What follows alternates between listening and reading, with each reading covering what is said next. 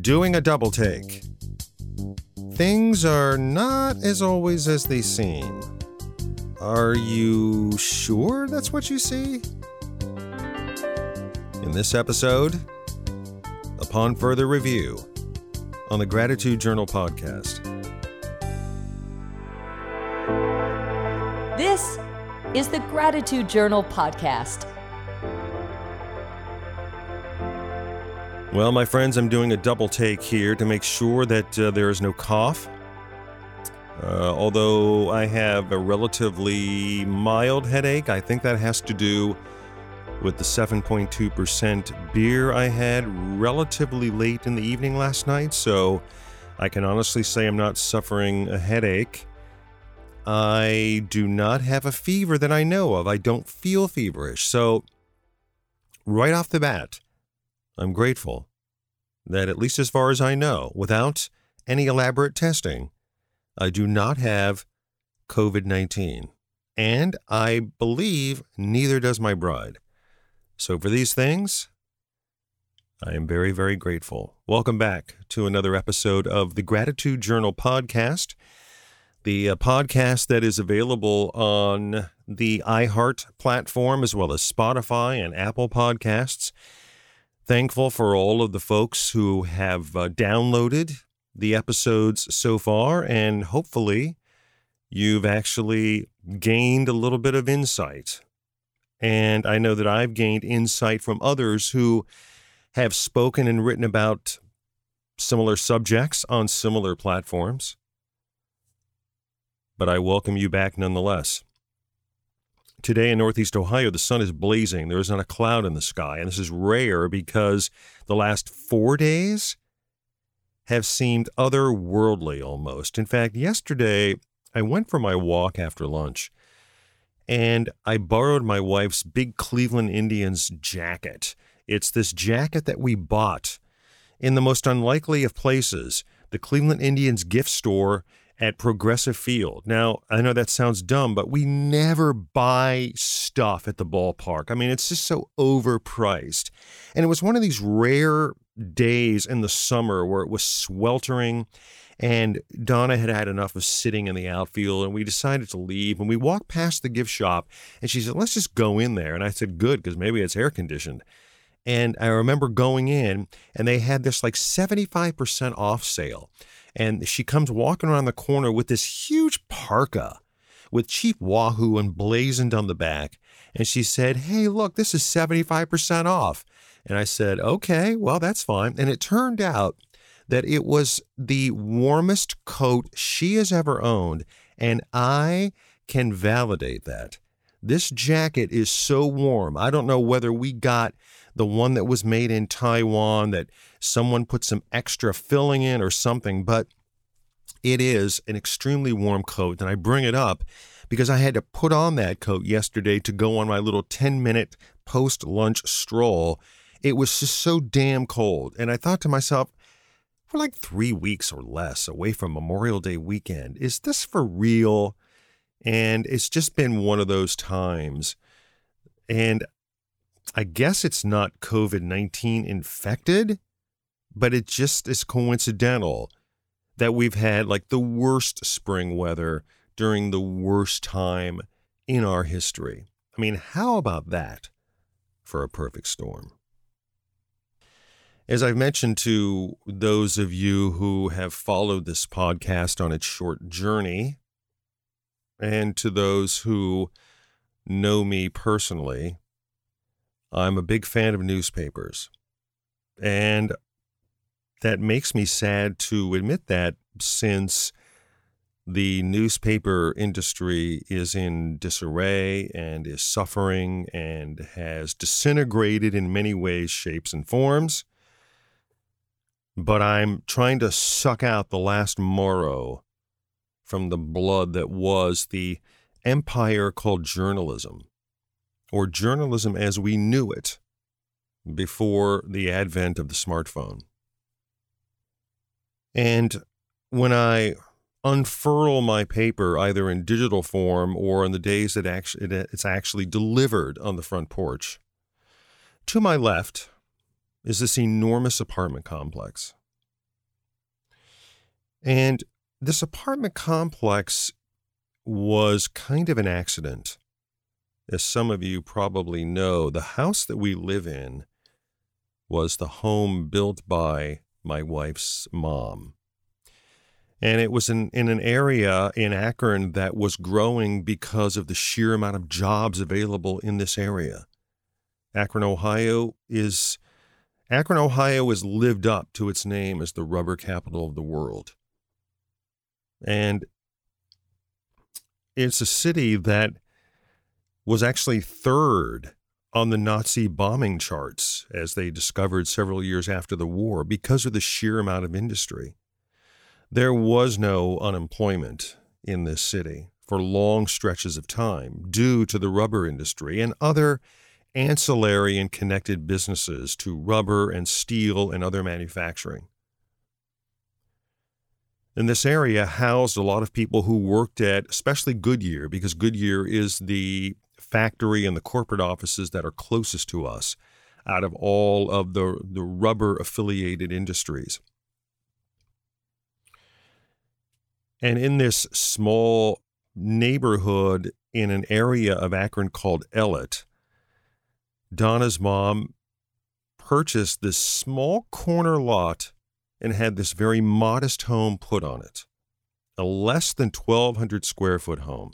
And the promise by the realtor was that she was going to have this unobstructed view westward and southwestward of Akron and the Rubber Bowl and the Goodyear blimp hangar and all the way into downtown. And it was going to be the most sought-after view in Summit County. And so I'm not sure that she bought it because of that. I think the price was right. But she said, great, okay. And the good thing is we are on a hill. And sometimes when it rains a lot, as is the prediction for the next couple of days, we tend not to get too nervous because we are on a hill and it's very helpful.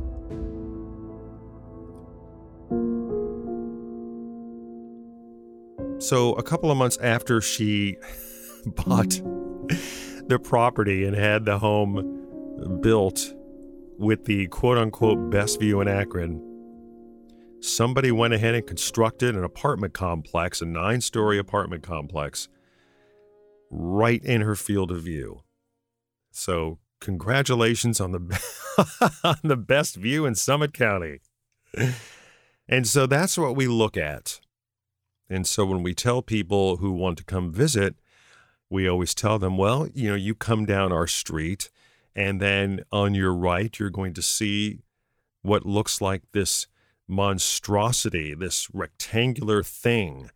And we sit behind this rectangular thing. I mean, it's really, as the kids say, butt ugly. It looks like something in St. Petersburg, Russia, or something in North Korea. And this is not the only example of this person's brilliant architecture, because dotted throughout Summit County are similar structures. One of those structures just happens to sit almost in our backyard. And our worry when we came back from St. Louis was, your mom lives in this house next to that apartment complex. We really don't know who's living there. What happens with apartment complexes, blah, blah, blah. But knock on wood, that's wood. In the over 10 years that we've been back, there's been relatively few disturbances coming from this apartment complex. Probably and primarily because most of its residents are elderly people, some relatively ill, and we see quite a few ambulances that come over. So when I unfurl my newspaper, I look to my left and my eyesight is obviously confronted immediately by this but ugly structure. And so Donna always kind of complained about it over this past decade, as did I. Mainly because her chief complaint was that people would, during the winter, when the leaves would be non-existent, that people would be looking out their window and looking at us in our kitchen. We have a sliding glass door that separates a small little portion of our deck, and then some backyard, and then the road, and then this building. But I guess my response to that has always been, well, they have a window, and that's their lookout onto the world, and our house just happens to be in its line of sight. So I'm sure they're not just looking to see what we're having for breakfast, but over the years, she's been fairly convinced that it's pretty much the opposite. So I've always cast a kind of a leery eye towards this building. But lately, when I've been reading my paper over the past year, I've noticed that certain activities seem to mirror my own. There's one particular apartment about 4 stories up whose resident turns a light on about the same time that I turn my light on to come out in the morning to read the paper. I've never seen this person, but I wonder what this person must be going through. I wonder who this person is. I see numerous people walking out of the building over to their cars. I hear cars starting up. I hear car doors slamming. And I'm wondering, is that the person on the level 4 apartment with the light that turns on the same time that mine turns on? Is this person reading? Are they watching television? Are they affected by COVID-19? Who is this person? Why are they here?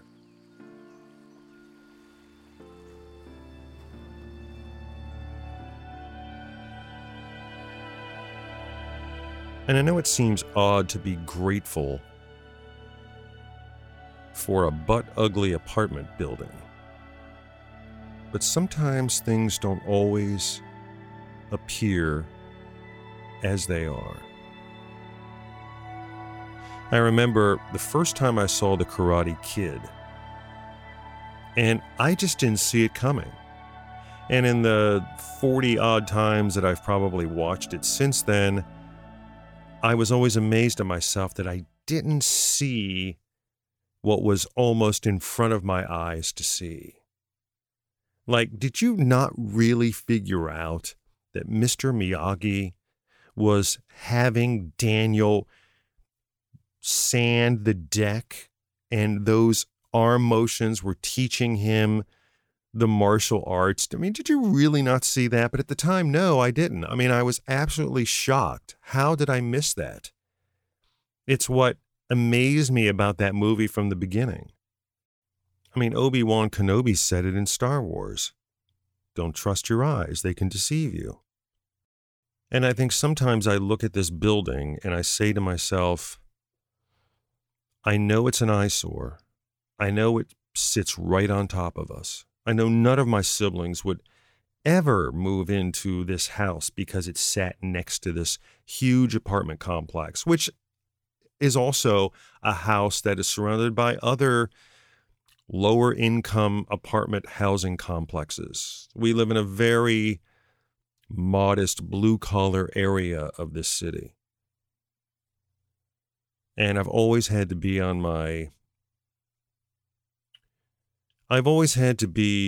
watchful because of where we're located. We hear a good amount of sirens in our end of town. But not everything is as it seems. And I sometimes wonder, as I turn left between stories in the paper or get up to get more coffee, I look at the empty apartments across the way, and I wonder why they're empty. I look at the person on the 4th level apartment who all of a sudden turned his or her light off and wonder, is that person going to work? Did they work all night and now they're going to bed? Do they even have a job? And the building itself began to almost represent a kind of checkerboard, that every little square in that ridiculously unattractive building, every single square has a story to tell. And that person looking through their window may not even be looking at us. Although I can't convince Donna of this. But they just might be looking out their window wondering what the day is going to bring. If today is the day it happens. If today is the day that the mailman brings the bad news. If the person who owns the building will only let them stay just one more month. That everybody has a story. And everybody's story is their story. And while we can commiserate or we can offer conjecture about why this person is doing what they're doing or how they're doing it, each of us owns our own story. And nobody else can truly understand the complexity of those stories.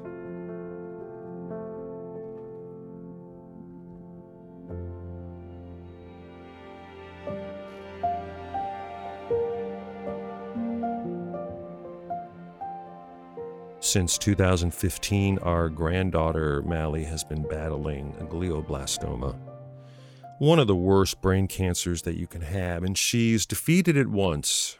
And then a couple of years ago, there were some spots located in her back, and it prevented her from walking. And so she went through another round of chemo and radiation and physical therapy and existing in a wheelchair for a short time and just making immense strides to come back. And Donna's son, Preston, forwarding us small little videos of showing her and the successes that she's had. Being able to navigate the maze of rehabilitation and the high fives after succeeding and all these little victories.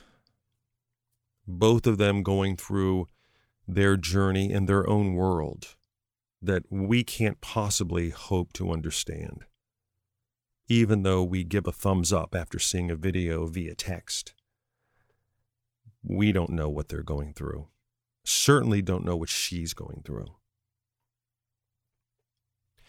And then to get a negative diagnosis a couple of weeks ago saying that the glioblastoma has returned. And Preston sent a text last week saying, if you guys can come out here, that would be great, because I don't think that she's going to be fighting much longer. So there's lots to think about in a couple of days when we journey to St. Louis to see Mally and the family, get a report on what's happening, try to figure out how to act and react. And that's our story. And it would be easy to say that no one fully understands our story. Our story is the most important story because it sounds the worst.